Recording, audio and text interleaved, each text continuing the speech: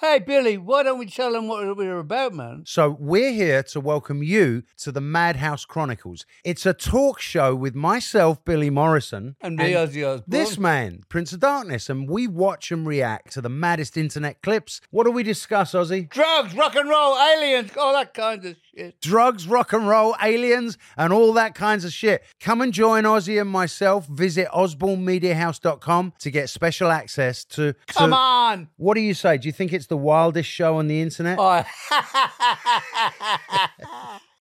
You know what I mean? You want a better world, ladies and gentlemen? Legalize pot right now.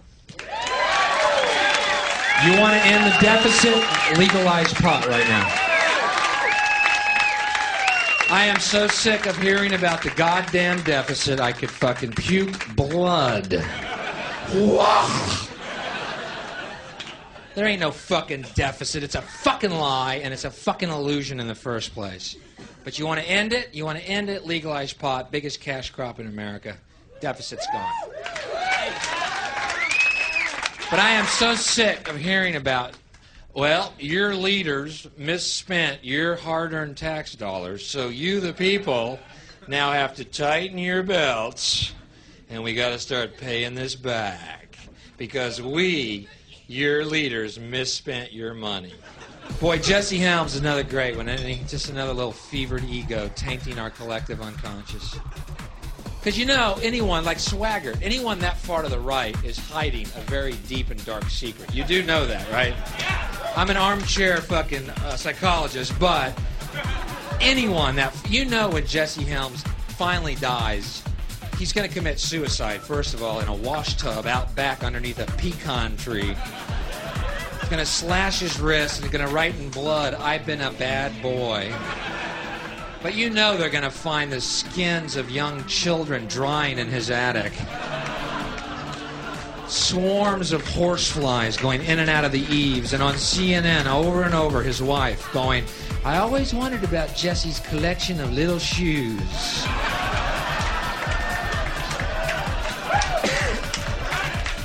Anyone that far to the right is fucking hiding a deep, dark secret.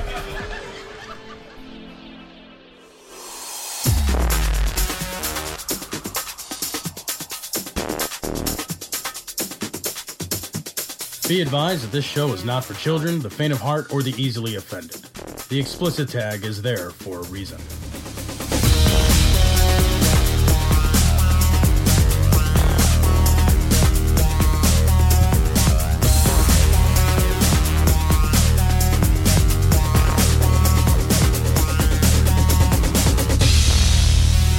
This is Cognitive Dissonance. Every episode, we blast anyone who gets in our way. We bring critical thinking, skepticism, and irreverence to any topic that makes the news, makes it big, or makes us mad. It's skeptical, it's political, and there is no welcome mat. So Cecil just got back from my first venture out of America. I spent a week up in Canada in the woods, looking at bears and catching fish and basking in universal health care. How was the health care up there? Yeah, you know, I didn't use it. But Because I hear it's pretty universal. I mean, I hear it's relatively universal. Actually, it's funny because I was there with a guide who's obviously a local Canadian, and he asked, like, we kind of got talking a little bit about it at one point, and he asked, well, he couldn't even understand the idea. Because we were talking about benefits for his job, and he's like, "Wow, yeah, you know, my wife's got great benefits." I'm like, "Well, what benefits do they even offer? You guys have universal health care. They give you like a party hat." Right, like, well, here's your complimentary bag of strippers. Like, what's your benefits? And he's like, no, he's like the universal, he's like the social health care system. He's like, it doesn't cover anything. He's like, it doesn't cover orthopedics or vision or chiropractic. And I'm like, well, chiropractic is fake. Nobody has vision. Nobody covers orthopedic. I laughed. I was like, even the major medical that we pay for doesn't cover any of that. Right. So that's still supplemental. So like you get the free stuff and then you get supplemental as your benefit. It doesn't cover anything, in that it doesn't cover anything that would keep you alive normally. Like our benefits, the difference is like, you know, they start off with the base model and then they add the trim. No kidding, right? Like, we're just hoping for the base model. We're just like, I would like an engine. They're like, not covered. No. Up there, they buy you a car, and then you could put the add-ons on. Down here, you have a stick and a fucking tire that you're fucking rolling down the road. He asked at one point, he was just incredulous at the whole thing. Right? And he said, I mean, he was dumbfounded. He said, well, what does a broken arm cost? And I said, there's no way to calculate it. It depends on what hospital you go to, what insurance you have, what tests they do. There's no way for you to know what it's going to cost. And as I'm saying it, I'm thinking, this is insane. I'm like, there's no way for you to know what anything costs until you've had the procedures done. Sure. And then you pay, I'm like, and then like in my plan, I pay $1,500 plus 20%. And he just stared at me like, but I thought you were insured. I'm like, that's the most expensive insurance my company offers. Oh, you got to love it when somebody's going to tell you, oh, it doesn't cover anything. Wait, you have to pay $1,500 every time you're sick. He's like, what does that cost you? I'm like, it's about $800 out of my pocket for the family every month. I thought he was going to spit. That's fucking that's fucking awesome, man. Did you hear that This American Life recently? The one of the latest ones where the guy, he had his appendix blow up and he didn't have health insurance and it cost him $44,000. Holy shit. No, I didn't hear it. Is it the newest one? It's one of the newer ones. Yeah. $44,000. Can you imagine? And he's making jokes because he's on stage. It's one of those sort of funny, you know, it's like, it's almost like a Moth sort of thing where they do that thing where they record at the Moth. And it's a story time sort of thing. And he keeps talking about how it just came in a regular envelope. Like the $44,000 bill came in like a regular white envelope with the rest of the mail. It should have come in like a black envelope with like a skull and crossbones on it. It's a hilarious episode. So if the listeners, it's one of these, I want to say that the name of the episode of the This American Life is called A House Divided. It talks about politics in Wisconsin a lot. But then at the end, it has this great story about the healthcare of when you don't have healthcare in this country, what happens to you if you know, a simple procedure, you know, is, I mean, it's not that simple because the guy could have died with a burst appendix. It's pretty bad. But at the same time, it's like, you know, this guy up in Canada, he would have shit a golden brick if you told him something cost $44,000. Right. Like in Canada, that same thing would have cost him no dollars. Exactly. He would have had a 4-day stay or a 5-day stay in a hospital for nothing, for $0. That's a $44,000 discount. Yeah, no kidding. That's a difference. Really... No, but seriously, it's the difference between a medical bankruptcy and fucking being able to live. Yeah. Being able to say like, oh man, that really sucked, and I'm glad it's over, and now I'll just spend my time recovering physically. Yeah. Instead of like, man, that really sucked, and the worst is yet to come. Yeah, and now I have to get 3 other jobs to pay this bill. Well, you know what's really crazy is to imagine like the people who get sick, go to the hospital, become financially destitute as a result, and end up becoming depressed and committing suicide. It's like you should have just not gone to the hospital in the first place. Right? Just tough that shit out. Like it's A, B, C. Just cut out B. You know, get sick, commit suicide. Problem solved. Yeah. Done. That's the healthcare system. Yeah, and then you don't leave anybody with your debt at the end of everything. Universal health care that's free for everyone who lives in this country. It'll cost us less than what we're spending now lining the pockets of these private health insurance companies, of these pharmaceutical companies. New York Times had a great story. It's also a very funny story in a way because it's also a very fucking obvious story. It's sort of absurdly obvious, but even the beginning of it. First study of its kind shows benefits of providing medical insurance to poor. Huh. And nobody had considered the poor before. It's like, do you think they need medical insurance? You know, I don't know if it would help them. No, you know, I don't know. Would it help? Providing food to the hungry, right. We're going to need some more study. Yeah. I'm just not sure. I mean, what the fuck? This study is at one point they call it an economist's dream because in Oregon they basically ran out of money and they had to have a lottery to see who got Medicare or Medicaid. I don't know the difference. Medicaid. And so, like 10,000 people got it. And the other 80,000 got a hearty handshake and a fair hello. And a big fucking fat bill. Right. And so they were like, well, great. It would have been unethical. And this is my favorite part. It would have been unethical to devise a study that replicates this. That would be unethical. Yeah. But since it happened anyway. But just doing it to people without studying it, Right. without planning on studying it beforehand, that's fine. Yeah. It's sort of like, well, don't you think that if it's unethical, you're kind of assuming the result a little bit? Yeah.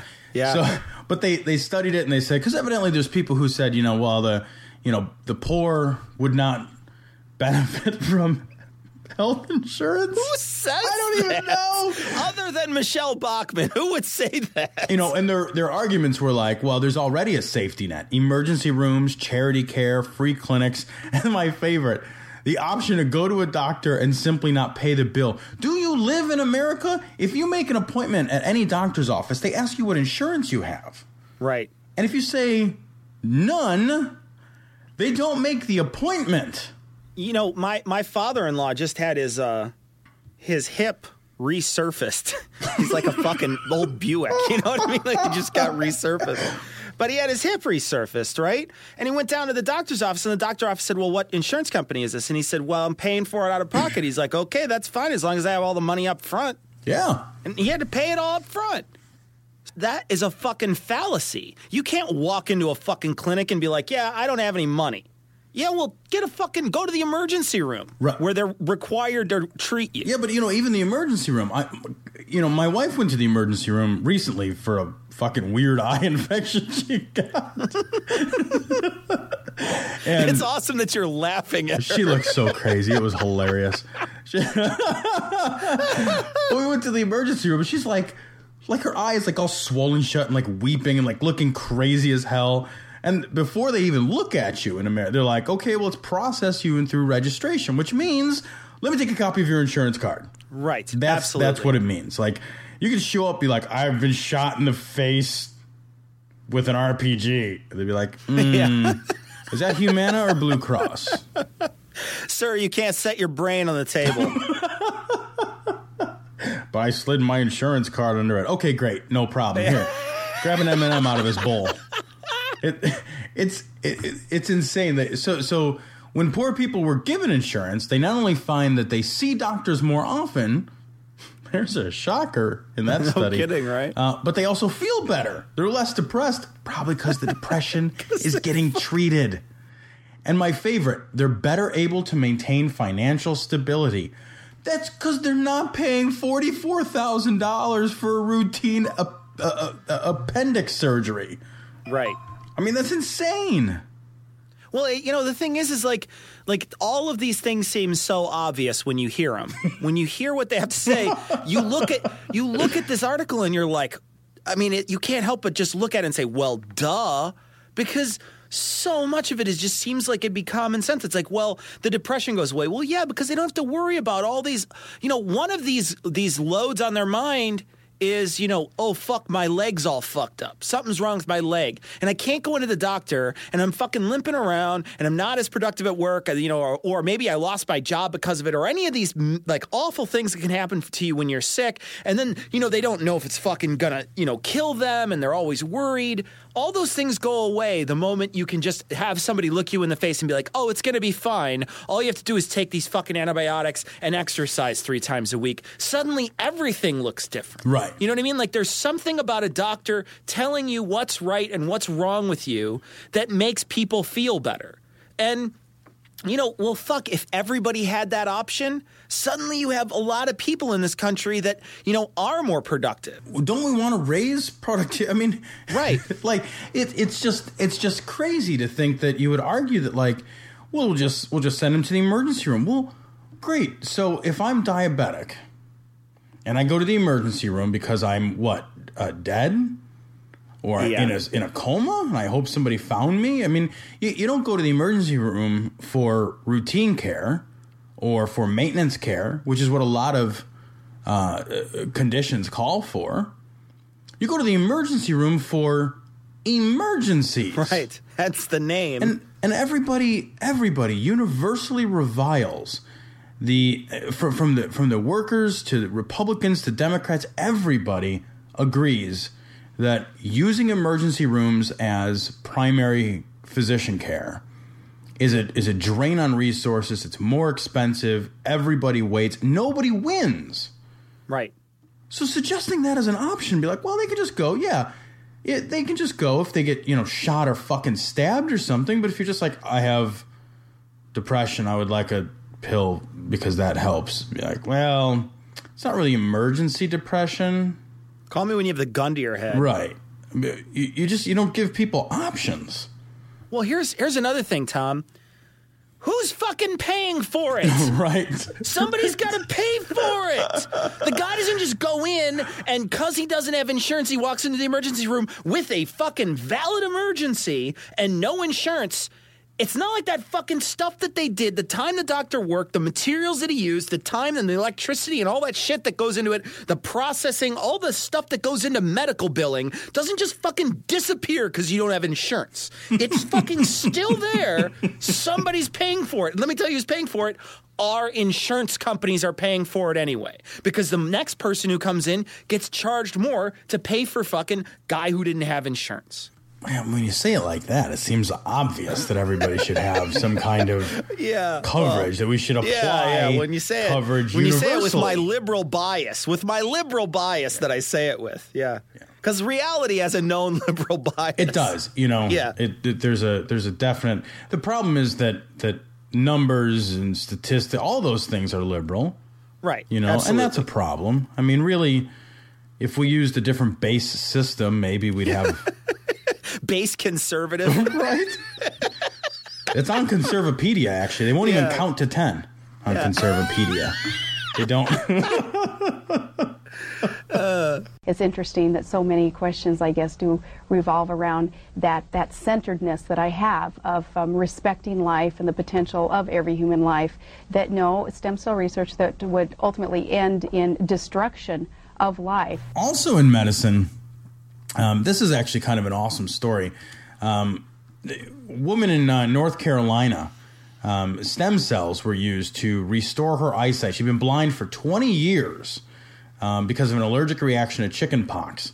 So I'm going to have to throw out there like, really? You don't want to vaccinate your kid for chicken pox? It's not deadly. Blinding, though. Blinding. Be like, well, kid's still alive, can't fucking read. Why? Blind. Fucking could have solved that problem. Anyway. Don't worry, Jenny McCarthy's going to come over and read books to her for the rest of her life. Great. When Jenny McCarthy learns to read, that might be fucking useful. I mean, he couldn't even watch her strip. I mean, the only thing she was good at. I know. Like, is she hot, Dad? Yeah, dude, she's really hot, buddy. Sorry you can't see this right now. But that's just terrible.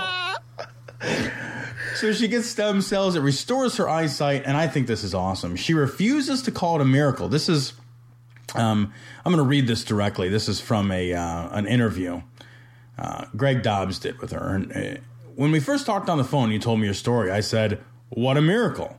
You said, "I don't like that word, miracle." Answer: No, I don't. Why? Because I think miracle connotes a religious miracle, and I think this is completely due to modern science.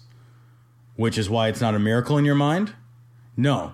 It's a lot of hard work, and it's a lot of education, and it's a lot of willingness to go out on a limb and try something new that nobody else is willing to try. It's amazing, it's inspirational, it's wonderful. But I don't think it's a miracle. Yeah, it's fucking That's my fucking awesome. slow clap for you, lady. That's fucking awesome. That whole nonsense, and we've talked about this before, that whole nonsense where, you get sick, and then you get better, and then the getting better is because of God. God's like, well, right. I didn't have anything to do with you getting sick, but I got you covered once you got sick. Didn't you create all this shit to make me sick? No, I didn't create those viruses and bacteria that are living fucking things that I supposedly created the all of. Yeah. I mean, I create them all, but, I didn't mean to. Like, even God sneezes sometimes. And aren't you omniscient? Yeah, well, it's sort of like kind of omniscient. Oh, man, if there was a God, I would be so angry with him. God.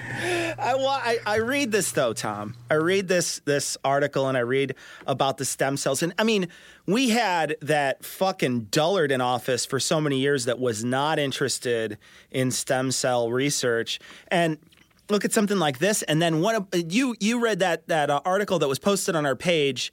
I think it was Colleen who posted on our page that was about they created a piece of trachea out of stem cells, and it was inserted in somebody's body, and they totally didn't reject it. It was like grown in a lab and then put in, and everything's fucking like, they're like, yep, it's all good. No rejection whatsoever. And so, like, you wonder, here is somebody who's against, he's a religious guy, obviously, who's against stem cell research for years and years and years and years. Then they finally let stem cells come in, and this guy wants you to call him a miracle? Right. Fuck you, right. Miracle. What an insult. And I love that she's not empowering the word. I love that shit. The temptation is to use throwaway words like miracle, And she won't. And here she's getting interviewed, and she's like, "No, right. This is my chance. This is my chance to give props where they're fucking due." Exactly. Where are the props due in this? The props are due to the people who dedicated their lives, right? Dedicated years and years and tremendous talent and energy and resources, and the culmination of all of that. I mean, really, honestly, the culmination of all of that gained knowledge for hundreds and thousands of years, but really from the age of reason and science forward, that culminates in this woman getting her fucking vision back. Good for her for not blaming it on the magic man in the sky. Fucking A, man. Motherfucker created chicken pox. Could have done without that. You fucking dick. I want to see young people who are as committed to the cause of Jesus Christ as the young people are to the cause of Islam. I want to see them as radically laying down their lives for the gospel. So, Cecil, this is an opinion article that you had sent to me. That I thought this was kind of insane. The title of the article is "Evolution of Religious Bigotry: The Cowardice and Intolerance of Slapping a Darwin Fish on Your Car Bumper." I thought it was satire the first time I read it. I was, this is in the LA Times. This is in their opinion section. It was written by Jonah Goldberg. I read this today, and I was sort of confused because the whole beginning of it has nothing to do with the Darwin fish. It's almost like his editor said, like, give me 250 words. He's like, fuck. I got 125 words worth of shit to say about two different subjects. Because the first half of this article, of this opinion column, which proves, much like our show, that everyone has a fucking opinion, right? Talks about a short film, a 17-minute film by Geert Wilders, head of the Dutch Freedom Party. And it's a pretty aggressive film, which takes a stance against Muslim immigrants and has a lot of images from the Quran and images of violence done in the name of religious leaders.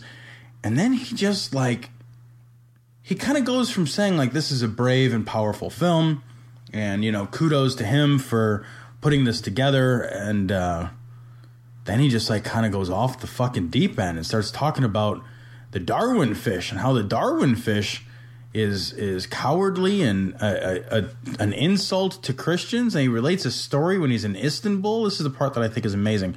He relates a story where he's in Istanbul, where somebody sort of surreptitiously draws the Christian fish and shows it to him to sort of say like, hey, I'm a Christian too, but it's not cool here. I can't say it out loud. I've kind of got to hide this, so let me hide this. And then he's saying like, well, look, in other parts of the world, the Christian fish is a revered symbol, and people have to hide their beliefs. And here we have people mocking that with a Darwin fish, and it's like, well, you don't really understand what's going on here at all. Yeah, it's not fair to juxtapose, first of all, the religious intolerance perpetrated by Turkey with America. That's not fucking accurate at all. Right. Like, at all. Well, it's not accurate. And you know what it says is that it basically, he's saying that the Darwin fish belittles Christianity and makes it feel like it's belittling it. But it's like what you're doing is belittling the struggle of other people in other parts of the world where it's way more intolerant than it is here. Here it's a conversation, right?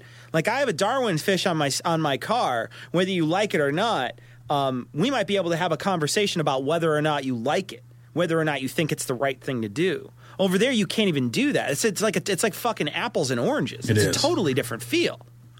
It is, and his suggestion in the article is that the Darwin fish is sort of this self-important mockery of the Christian fish. I don't think so at all. I think, is it an appropriation? Yeah, it's an appropriation. Absolutely, it's an appropriation. But I don't think it's any more illegitimate for somebody to, if I've got to hop in my car and drive behind somebody and see their religious belief sort of broadcast on their bumper, and they've got a right to do that, and that's unassailable, and he's not criticizing them for doing that. I'll hop in my car and see the Darwin fish on there. Okay, agree, disagree, fine. I don't see it as being necessarily like antagonistic in any way. I also think that there's like a straw man he's throwing up here too at the end of the article, right? I'm going to quote from the very last paragraph. The Darwin fish ostensibly symbolizes the superiority of progressive-minded science over backward-looking faith. I think this is a false juxtaposition. I would have a lot more respect for those folks who believe it if they aimed their brave contempt for religion at those who might behead them for it. Well, hey, buddy, I'm going to say this right now. Fuck those people that use religion to hurt other people.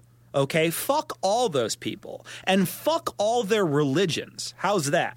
Okay, so I'm not fucking taking sides here and saying, I'm just going to bash Christianity because that's kind of what's in vogue now, or how I look down on it because I'm a progressive-minded science over backwards-looking faith. No.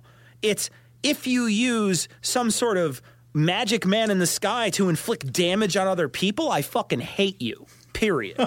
Okay? There's no fucking I certainly don't look at somebody like Jerry Falwell and then somebody like the Ayatollah and think any different of either one of those guys. I think they're cut from the exact fucking same cloth, and I despise both of them. So your argument's a giant fucking straw man. Don't pretend to know what I think. And this idea that the Christians are somehow better than the Muslims, and that we should direct our derision at the Muslims. I would invite you to look a little more heavily into your past as a Christian and say, hey, you don't have clean hands either. Right. Not by a fucking long stretch. Yeah, the Muslims are definitely the religious group in vogue at the moment to be worried about. But you guys are hardly blameless. In fact, there was an article that I read today. I think you sent it to me, Cecil. They talked about a museum where these cars were being vandalized. Yeah, cars that have this Darwin fish on them. It started off simple enough. The little fish bumper sticker thingies were being pulled off, and then religious notes were being left on the cars, and then finally they just started pounding nails into the cars, like into the tires of the cars. So let's not pretend for a moment that everybody walking around is a turn the other cheek, give you a hug and a handshake. Yeah, I mean, look at fucking last week what we were talking about, last podcast. We were talking about you got to pay what, $50,000 extra to put an atheist sign in a bus because they're afraid of what the Christians might do to the sign? Fuck you, dude.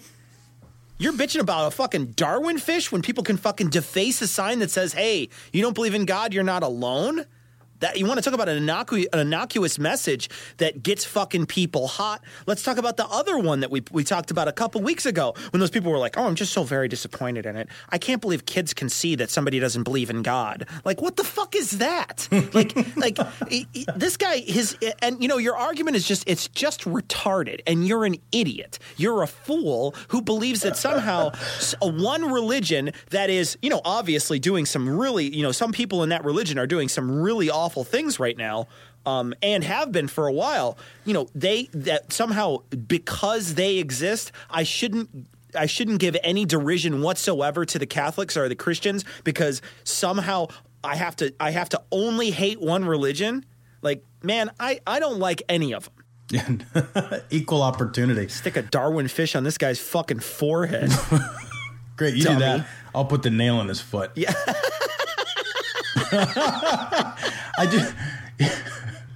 I do think that nails are probably not the way to go as a Christian. I know, right? If the ionization rate is constant for all ectoplasmic entities, we could really bust some heads.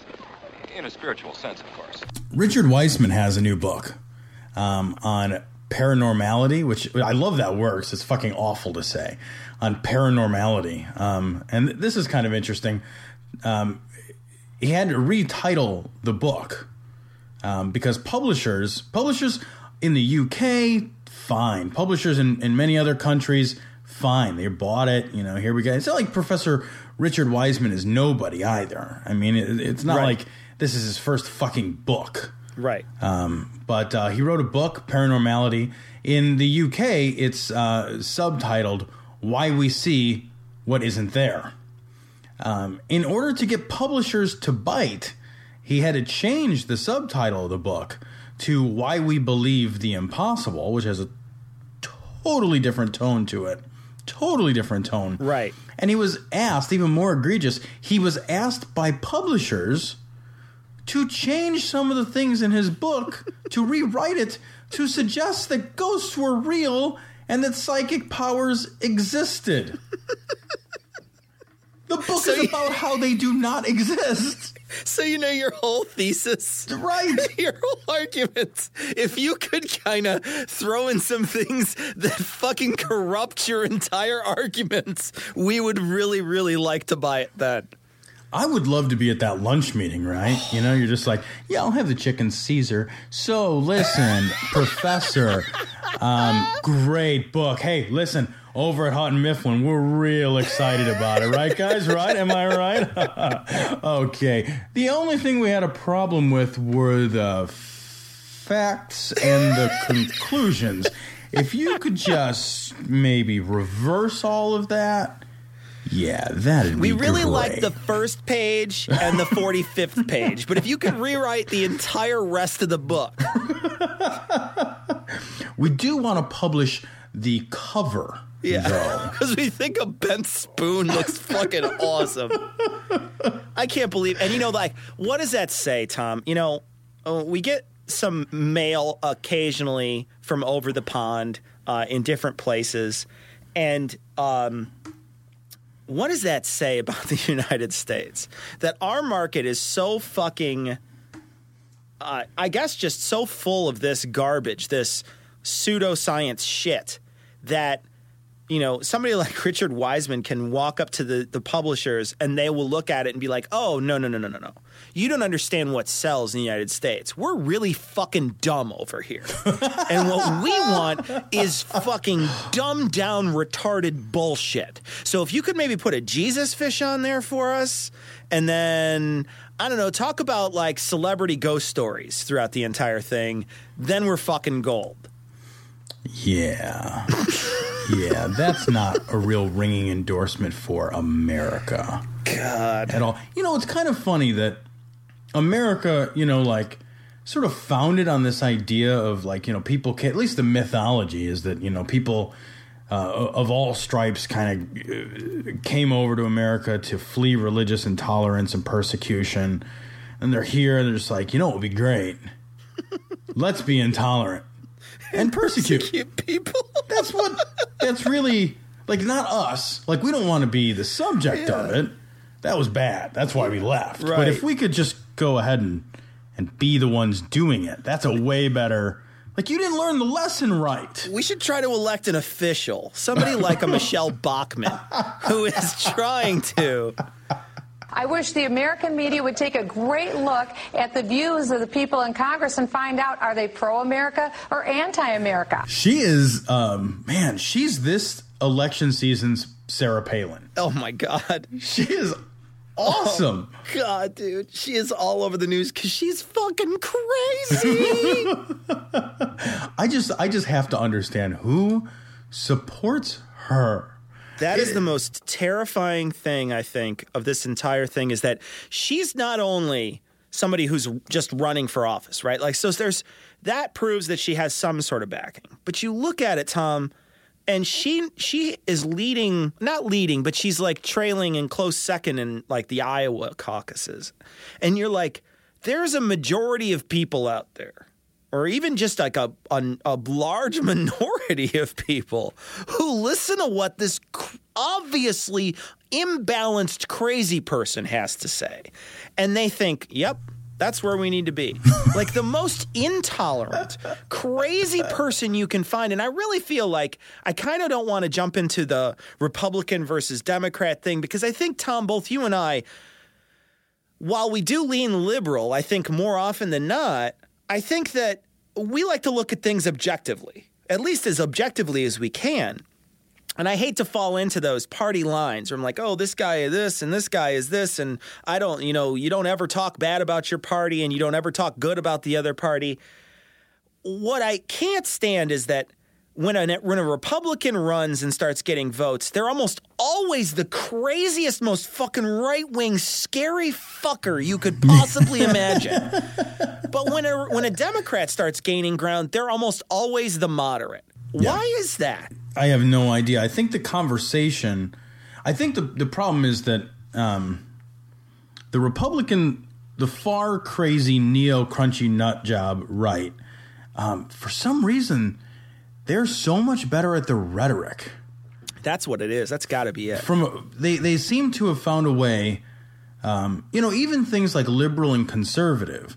Conservative sort of sounds better, right? Like it's like, well, I'm just conservative, Oh, okay. Well, that doesn't sound, there's nothing that sounds harmful in that. But like liberal sounds like, whoa, I mean, conservative says you're going to do what's been done. I'm comfortable with what's been done. I mean, that's not really what you do, but that's the idea. I'm comfortable with what's been done. But they sort of reframe this whole argument, the whole set of arguments, and their rhetoric is just so much better. And they're just so fucking loud, man. Yeah. They're so loud. I'm so often caught, these people are so often caught in lies, and it does not matter. No. That's the thing that's crazy. And we're going to talk, Tom, about 4 or 5 stories straight in a row about her. Yeah. And they're almost always either just, she's fucking scary, she fucking did something that people should be appalled by, or she's just blatantly lying. And it's just like fucking glassy eyes with fucking Bachmann signs. Like, that's all it can be. She doesn't make sense to anybody, I don't think, as a candidate. I don't even think she makes sense to her own constituency as a candidate. I mean, her own evangelical right. They have this idea from their Bible about, men being in charge of the women folk. And Bachmann even got her degree, her postdoc in tax law, which she hates because her husband told her to. And her fucking husband's in charge of her because she's property. President property? Yeah. It's very confusing.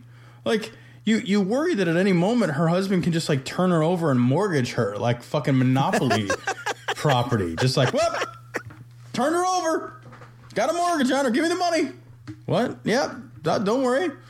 Things go tits up. We'll just send Bachmann over and take care of that. No problem. Flip her over. It's... She's got a little tramp stamp on her that has like $250 on it. It doesn't make any sense at all for her as a candidate, even within her own. And they have to do like these sort of backflips to make it make sense. And it doesn't work. I read that they, you know, one of the things they said is like, well, the Bible says that a woman is subordinate to a man in the home, but civic politics isn't the home, so then they're maybe not subordinate. What? I mean, that's because fucking politics didn't really exist in that way. Like, it was kings. Okay? Yeah, right. And who are you to say? Like, what are we supposed to think about this sort of thing? If that's what you really, truly believe in the home, why isn't going to carry over in your work? No, because I mean, it would have to. It would just have to. But you know, she's a total nut. I mean, she's the first of the, or she was the first of the candidates, of the Republican candidates, to sign the Family Leaders Pledge. First of all, the Family Leader, I don't know if you guys watch The Simpsons at all, but it reminds me of that episode, the cult episode. Oh, yeah, about the leader. Yeah. You know, so I read the Family Leader. A leader. He has the most powerful mind we've ever encountered.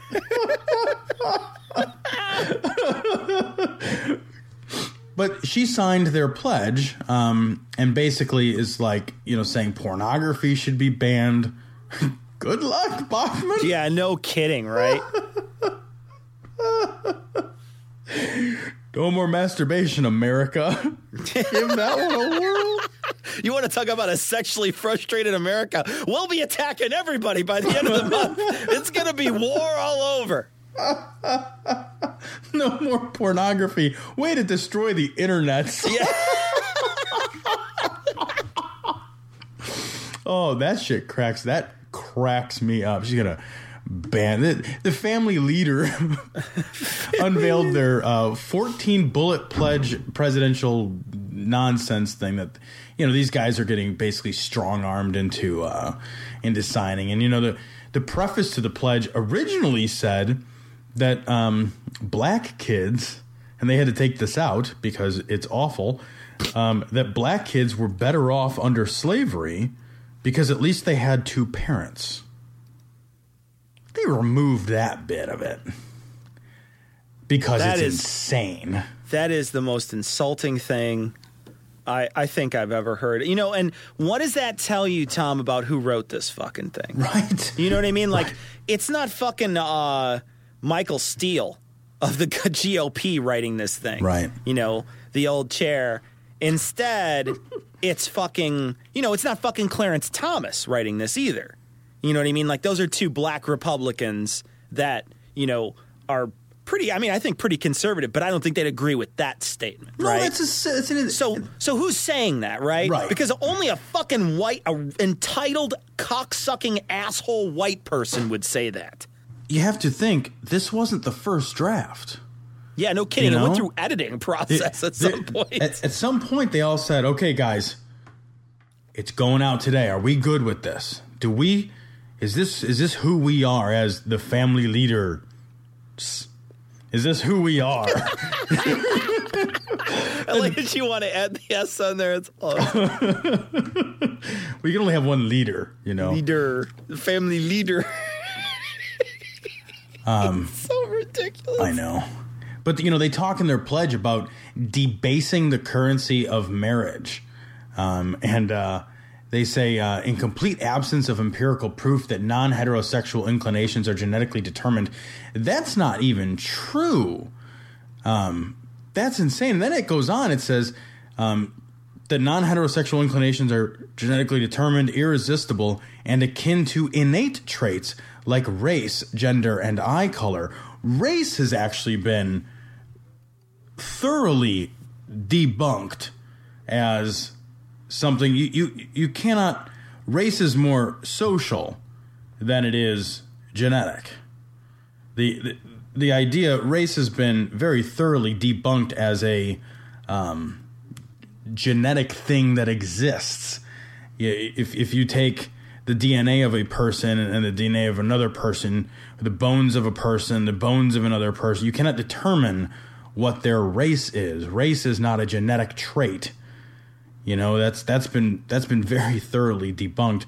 Race is a social construction. You know, so I think that's very telling in and of itself. So, and where's the empirical proof that homosexuality is a choice then, if that's the if that's the opposite of this pledge. But she signs this pledge. She signs it. It's full of crazy shit. Talking about homosexuality being akin to polygamy, adultery, polyandry, homosexuality being a public health risk, that pornography should be banned, and then rejecting Sharia Islam law. Am I living in the wrong country? Are there politicians that I'm not aware of who are calling for fucking Sharia law in America? Evidently, and good thing Bachmann's around. Oh God, protecting us. Because if she wasn't around, I mean, we would be under Sharia law at this point. We would. I'm surprised we're not. Yeah, I've grown a beard just in case. Right. Been wearing white a lot. Here's the thing. I don't know if it's going to go Sharia or Orthodox Jew. So I went beard because it feels safe. I'm just looking forward to my Sharona law eventually. That family pledge, I like this. Mitt Romney gave that the old no stamp. And I have to say, kudos to you. Yeah. There's some things I like very much about Mitt Romney, actually. Mitt Romney supports gay rights. He supported them. He took a lot of flack for it. He probably lost in Iowa last time because of it. Yeah. But which is odd because Iowa has gay marriage. I know. It's isn't that legal. funny? But it's, it's within a small subset of. Right. It's in the caucus subset. Right. The caucus. That is a ridiculous system. It's absurd. It's fucking held in like people's houses and fucking living rooms and shit.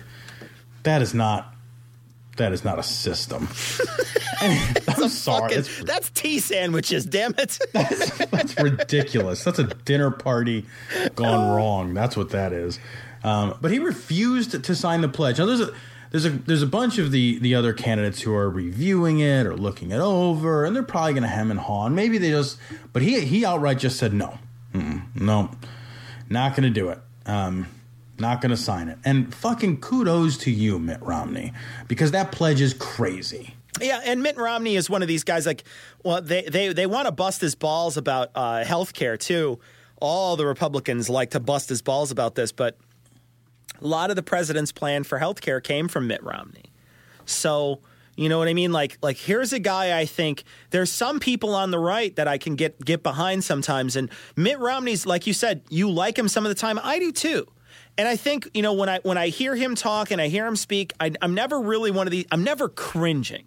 I'm never thinking, oh, God, please, no. No. I'm like holding my ears or hugging my knees. It's never like that. It's always, okay, all right, maybe I disagree with you, Mitt Romney. Well, a guy with a name like Mitt, which is a weird name anyway. It's super weird. Maybe I disagree with you. But I'm not so crazy about it where I could be like, this person is like nails on a fucking chalkboard, like Michelle Bachmann, like fucking Newt Gingrich. Like those people are fucking weird, crazy people that I don't want to ever see in office. At least I could see myself in a heated race, maybe voting for a Mitt Romney. If it was the right, if he said the right things, there's a possibility I could vote for him.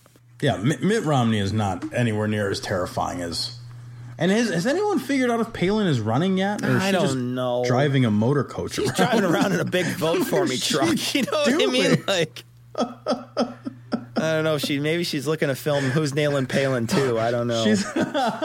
She is going to be deemed like not fit to run for office at some point, like medically unfit. God, that's it. That's the other thing too is that.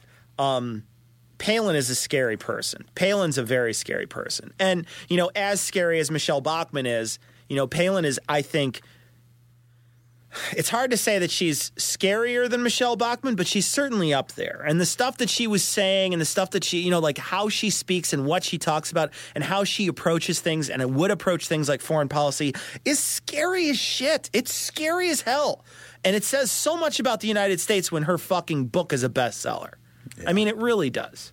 And nothing good either. It's not like, oh, that's a good no. Yeah, it's sort of awful. And being frank, she is clearly not a bright woman. No, clearly not. And she keeps making that point clearer and clearer. Well, and then she admits it. I mean, she fully admits it all the time. Like, oh, look, I'm just a regular old person. And it's like, yeah.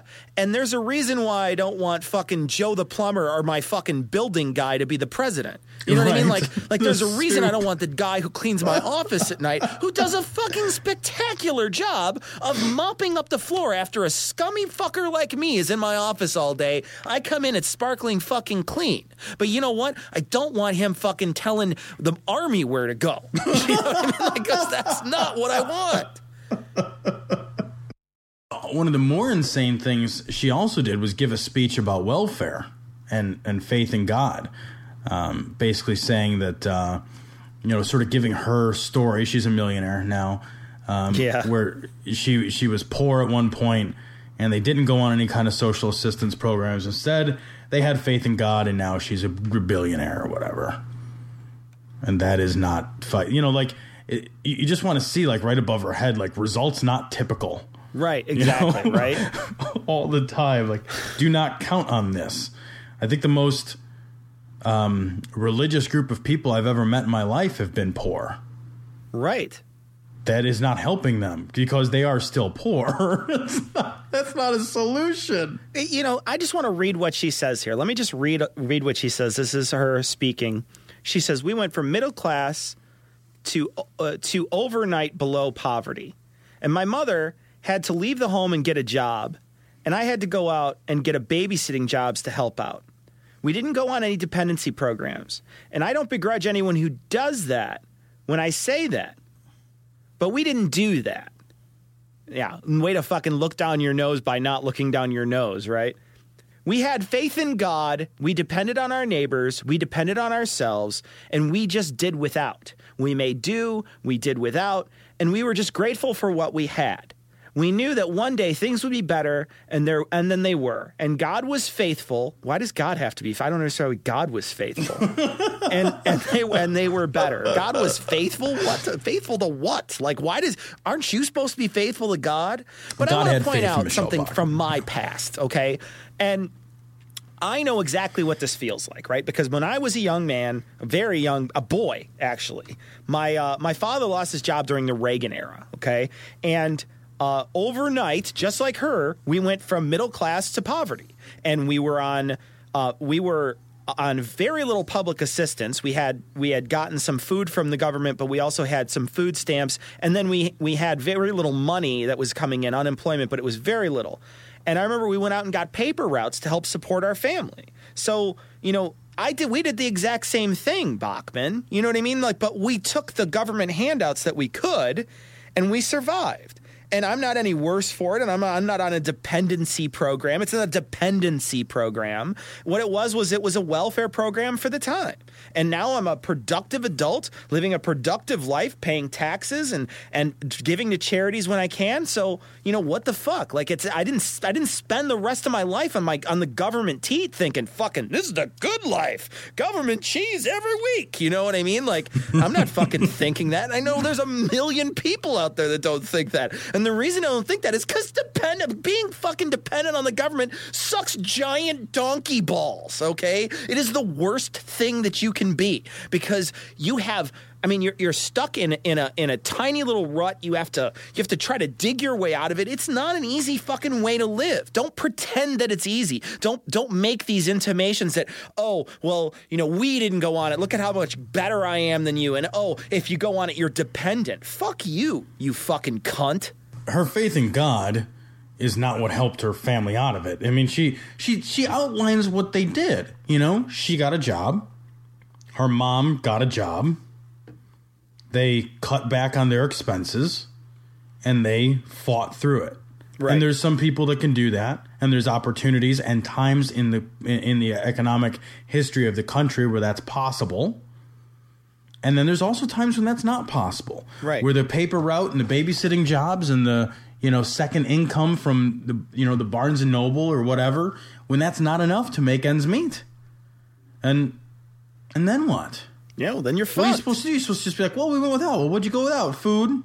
We went without food, We just lived off faith. It wasn't very filling, but we lived off of it. We were going to put a little cheese on the faith, but we didn't have any. Yeah, because we were too proud to take the government cheese. Yeah, we're just like, oh, man, this faith would taste better with food on it. No, but this is her just looking down her nose at those people. It you know what I is. mean? Like, it's like, fuck you. These people, those are people just like you, and they have had circumstances in their life that have caused them to be in a dire situation. And for you to talk like this and make it feel like that it's a bad thing for somebody to be down on their luck, you can't control your luck. And what you're also saying, too, is that you're a more faithful person than the people that are down on their luck. Those people don't believe as much as you, therefore they didn't benefit as well as you. Right. And that's another load of bullshit. Well, sure, because it suggests that God financially rewards people of greater faith. Yeah. Really? Because, I'm not terrible. I'm not a biblical scholar, but, there's the whole eye of the needle and the camel and the rich man. And, it's not a difficult one to sort of interpret there about fucking wealth and Jeebus. Yeah, well, and then also, the most religious people, what about those people that have basically scammed people out of money, those people that are like evangelical televangelist people that have like fucking drive around in Mercedes and all that bullshit. They fucking Peter Popoff, is he a really religious person? Fuck you. I just hate a lot of the things that she's about, and I think she's a very terrifying person. And as time goes on, a lot of people I know, I catch this on Facebook, I catch this on Reddit, I catch it on other places where people are all like, oh, yeah, let her win the nomination. Let her win. Thank God. I hope she wins the nomination. I don't hope she wins the nomination. And I don't hope she wins the nomination, not because I don't think that the person who she's pitted up against from the other party couldn't destroy her, because I really think that would be the case. But I'm afraid about what that says about the United States. I couldn't agree more. I am afraid more about what that says about the people that in a party, a Republican Party, which at this point is probably half the people in the United States. What does that say about those people? What does that say about our country? And that's why I don't want her to win. Yeah, what it says is get out. Yeah, well, what it says is my 10-year plan turned into a 5-year plan about getting out of the country. That's what it says. Yeah, she's awful. She just is so awful. Yes. If you're involved in the gay and lesbian lifestyle, it's bondage. It is personal bondage, personal despair, and personal enslavement. And that's why this is so dangerous. It's a very sad life. It's part of Satan, I think, to say that this is gay. It's anything but gay. Michelle Bachmann also, kind of a huge hypocrite.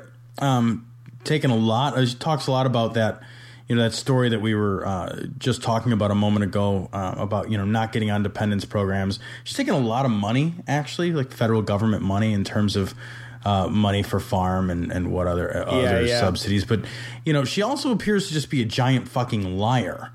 Because she has claimed that her and her husband's counseling center is doesn't try to sort of like re-educate gay people or like whatever it is, I don't know, re-indoctrinate them back into a heterosexual life. But evidence has come out that is in fact exactly what they do. Right, of course, yeah. Because what else would you have to say? I mean, you're an evangelical Christian. What else would you have to say? Your book says these are not good people. So you have to try to make them fit into your book. And they're not going to if they're gay. You have to make a choice. Like, you get to either be a crazy, fundy evangelical nut who doesn't understand metaphor. Like, that's option one. And that's which you're following very well at this point. That's the route you've chosen, Yeah. Okay, great. So then, you should just come with like a list. Like, here's a list of people you hate. Like, okay, cool. Like, these are people I have to hate in order for my book to work. It doesn't work that way. You can be a moderate Christian and still and have no problem with homosexuality, but you can't be an evangelical fundy. It doesn't work. You can't sign that fucking pledge and like gay people. Right. They're incompatible. So her group, of course, is trying to like pray the gay away, which does not work at all. And she's gotten caught. She's gotten caught a couple of times. There's actually a really cool. You sent this to me, a really cool blog, The Wilted Sepulcher. I actually really rather like this. I poked around on it a little bit, and he sort of makes fun. That same pledge that we were talking about refers to faithful monogamy being at the heart of a designed and purposeful order, and then immediately followed by that is like hosts of biblical quotes which destroy the idea of monogamy, which is not in the Bible. What would Jesus do? Fucking not get married and have no kids. That's what Jesus would do. Right. Let's all be like Jesus. Great. We'll all fucking die when we're 33 and not bang women. That's a great plan. and not produce another fucking generation. Right. So it's we'll put this on our website. It's kind of a cool blog. Anderson Cooper talked about this a little bit in his show where he was basically trying to respond to her. The people that were like beating the homosexuals, and then it was also faith-based. This is a very similar thing, and he's very much against that. And he's come out several times, basically calling her out, and she has never really responded to him. And the reason why is because she's completely in the wrong. The reason why is because they have a Pray the Gay Away section of their clinic. I mean, that's what it's for. You can't talk about it in this way and not realize that that's exactly what they're doing, and that it's damaging. That it's just a damaging way to treat a human being. It's a demeaning and damaging way to treat somebody who is probably already kind of insecure in their sexuality because they're both religious and gay. And it's just a hurtful way to treat someone. And I think that, this is a great thing to call her out on because it is a damaging thing. And you know what? I don't think that something like this should be institutionalized. Oh, Lord, no. And if this lunatic were in office, there would be attempts to institutionalize this sort of thing. Absolutely. She's just a fucking loon.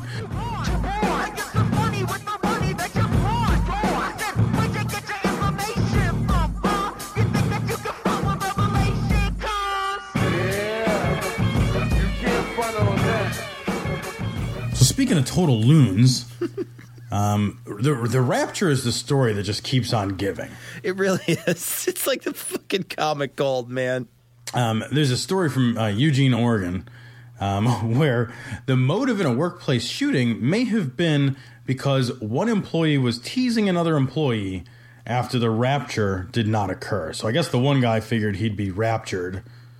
And when that didn't happen, he got teased because, that's fucking ridiculous. It's fucking awesome.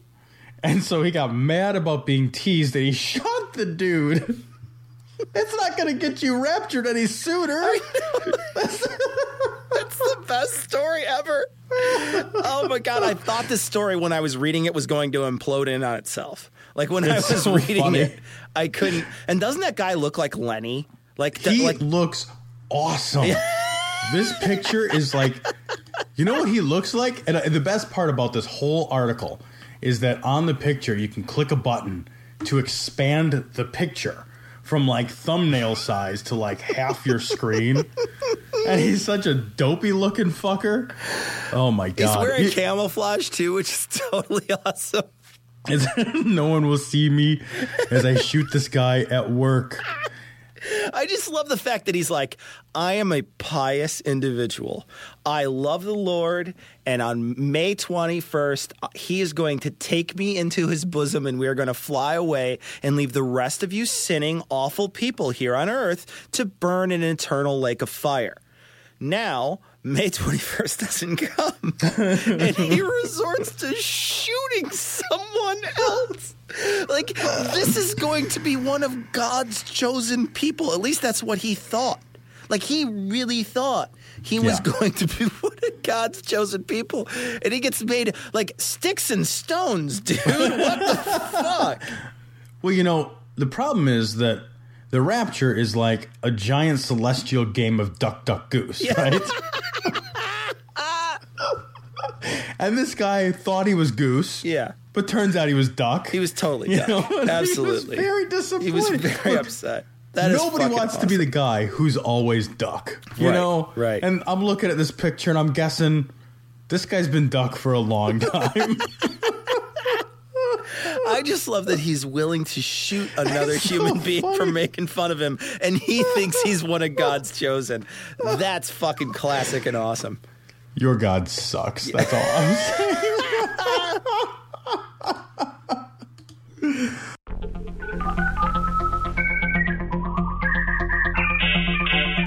Please hang up and try again. So we got some email. One of the emails that we received was from one of our listeners who took a little bit of exception, although he's very polite about it. He took a little bit of exception to a comment that you had made regarding 9/11, and we were talking about Wiener and Wiener's inability to keep his Wiener secret, and that did not bode likely very well for bigger secrets, like the possibility that 9/11 was an inside job. We sort of mocked that. He suggested that we take a look at a website, which was Architects and Engineers for 9/11 Truth. I did take a look at the website. I didn't find it terribly convincing. Yeah, neither did I. At all. I also found the website to be horrifyingly poorly put together. I know, man. For architects and engineers, you would think that they would know how to engineer a better website. Man, hire a fucking architect for that thing. Yeah. It is a disaster. They need an information architect. That's for sure. Can I just talk real quickly about a couple things here, Tom? Sure, yeah. I recognize and I understand that there's going to be a lot of people that have what some people refer to as sacred cows, right? There's some people who just believe in some things whether or not the evidence really supports it. And you'll run into these people all the time that really are skeptics. They're hard-nosed skeptics. They're people that are very thoughtful people that think a lot about a lot of different things that they really require evidence for. But there's one or two things that they let the evidence slide for. And I'm sure I'm guilty of this. But I feel like, there's some sorts of things in this world that we will not take. We just won't look at with a sort of hard edge, a tight hard edge. And I think 9/11 is one of those things for skeptics. There's a big break in our community around 9/11. And I want to point out just two terms, and I don't want to be insulting, and don't take this the wrong way, Rowan, at all. But I want to say that there's two types of people that believe in that there's two ways to look at information. There's skeptics, and the skeptics will always side on the side of the massive amount of evidence, the scientific consensus, if you will. And then there's denialists. There's people who will look at in the face of scientific consensus and pull out anomalies. They will anomaly hunt.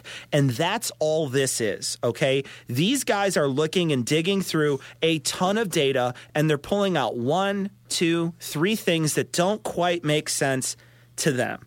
And they're basing an entire almost a worldview on what happened that day based on anomalies. And some of these things aren't even anomalies. Some of these things are absolutely explainable, but people don't want to hear it. And I am not one of these people who is going to look at a website like this and be immediately convinced, because I know there's buckets full of information. And the biggest part of this, the one piece that I'm never going to let go of, is I saw 2 fucking planes hit those buildings. I saw 2 planes crash into those buildings from many different angles. And I've seen digital recreations of what that did to those pylons in there and those supports and what that can do. And you are not going to convince me that was a controlled demolition of any of those buildings, not with the evidence that is on that site. You cannot convince me of that. No, I don't think that the evidence bears out a controlled demolition at all. And I know a lot of the evidence, too, a lot of the controversy a lot of times stems from World Trade Center 7. Yeah. The collapse of that building. And, I have to say, like, I've read several of these sort of arguments and questions and why did it fall and why did the trade centers fall? The fire wouldn't have been hot enough. They never seem to take into account the impact. Right. They focus so often on the fire. The fire was a big fucking deal, but don't forget the impact of that thing. That it was a multi-causal event. And I think that the problem that is often run into is that the event is looked at only from a single angle, only from a single vantage point. We look at it from the vantage point of the fire. World Trade Center 7 fell. Imagine how much impact when the trade centers themselves came crashing to the ground. The impact and the force that such weight and such height creates, slamming into the ground, it's incredible. It's incredible. And World Trade Center 7, Tom, there's a lot of vantage points that show a giant chunk of one of the World Trade Centers crashing in, tons and tons and tons worth of debris hit and literally tore almost a side of that building off. It sheared a giant portion of that building right off because tons and tons of material from one of those buildings fell and actually hit it. And they keep showing, it's just a few fires on this one. They keep showing all these different little vantages where it just looks like, it's just a couple fires. But then when they pan back, if you see how much smoke is pouring out of that building, maybe you can't see the fire from the fucking windows from the side of the street, but two little fires in a couple rooms do not start that much smoke. No, it's looking at it only from the standpoint of the fire, not the standpoint of the impact of this thing. And there is no the other problem is there's no corollary event for which to compare this to. Right. There's no similar situation where jetliners, little small airplanes crash into buildings before, but there's no situation where fully loaded, juiced up airliners crashed at speed into a structure that's built the same way these structures were built. So you don't have a basis for comparison to say, well, this is what should have happened and it didn't. Right. Instead, you're saying this is what I thought would happen and it didn't. I do want to point out one more quick thing. And it has to do with conspiracy theories in general. And I feel like the more people, and this is an obvious conclusion, but the more people you get involved in any conspiracy, the more it will fall in on its own weight. And 9/11 is one of those things that people like to say, it was an inside job and that, our government did this. Well, here's the thing. What you're claiming is that they somehow got somebody behind the wheel of a plane, or whether or not they created drones and then flew those unmanned. I don't even know how you even think about it, but somehow they either convinced somebody to kill themselves for the country and fly a bunch of people in the plane to it, or they controlled the planes into the buildings, or whatever they did. But the one thing that they're discounting is that there were firemen in those buildings. There were firemen that got out alive of those buildings. And if it was a controlled demolition, the firemen would have witnessed something. The firemen would have saw something that would have indicated that there was some sort of explosives, something there. You can't just hide that shit somewhere. That's an impressive amount of explosives that needs to go off in order to bring a building down. And you can't just hide that. And those guys are the same guys who worked and died and got cancers and just emphysema and just ruined their health for weeks and weeks and weeks and weeks afterwards, trying to find survivors.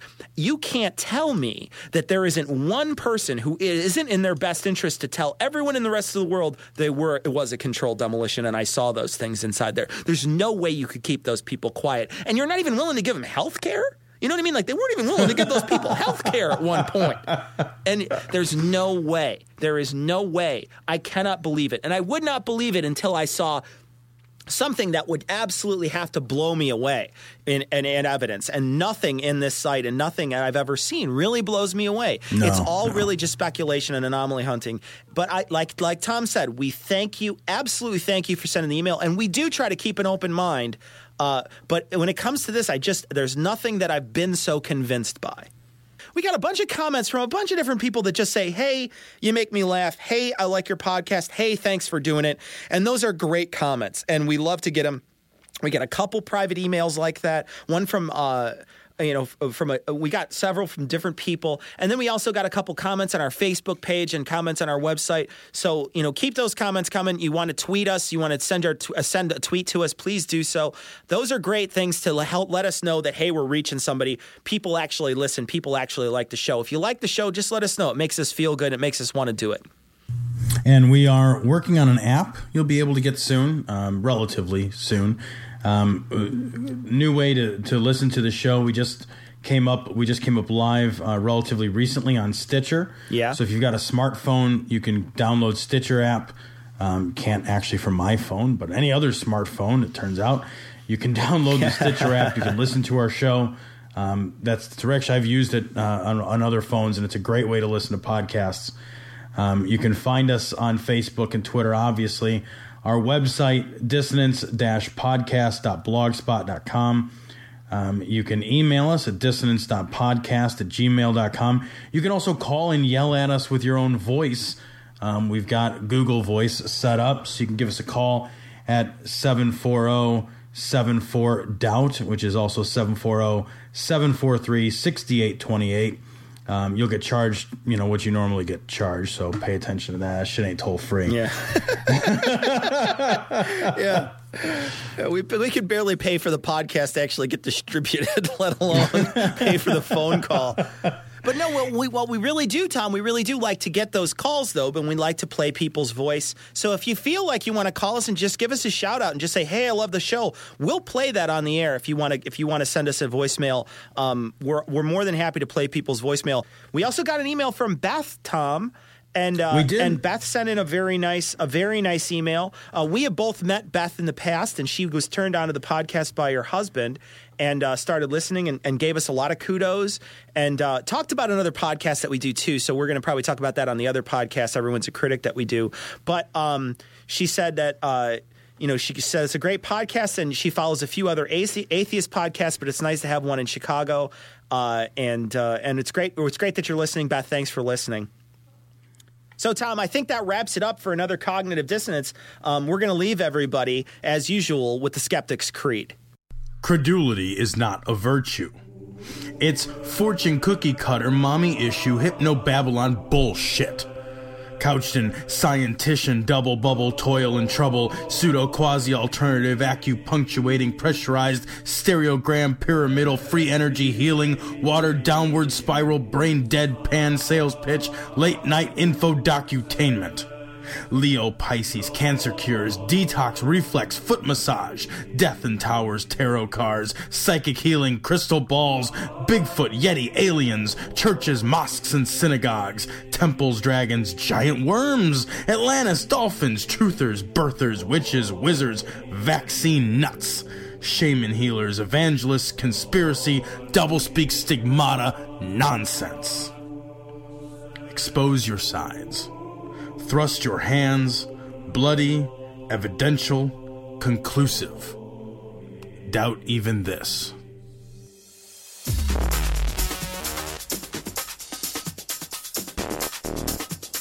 Thank you for listening to Cognitive Dissonance. If you want to reach us by phone, you can call us at 740-743-6828. That's 740-74-DOUBT. Long distance rates apply. Send us an email at dissonance.podcast@gmail.com. Follow us on Twitter at dissonance_pod.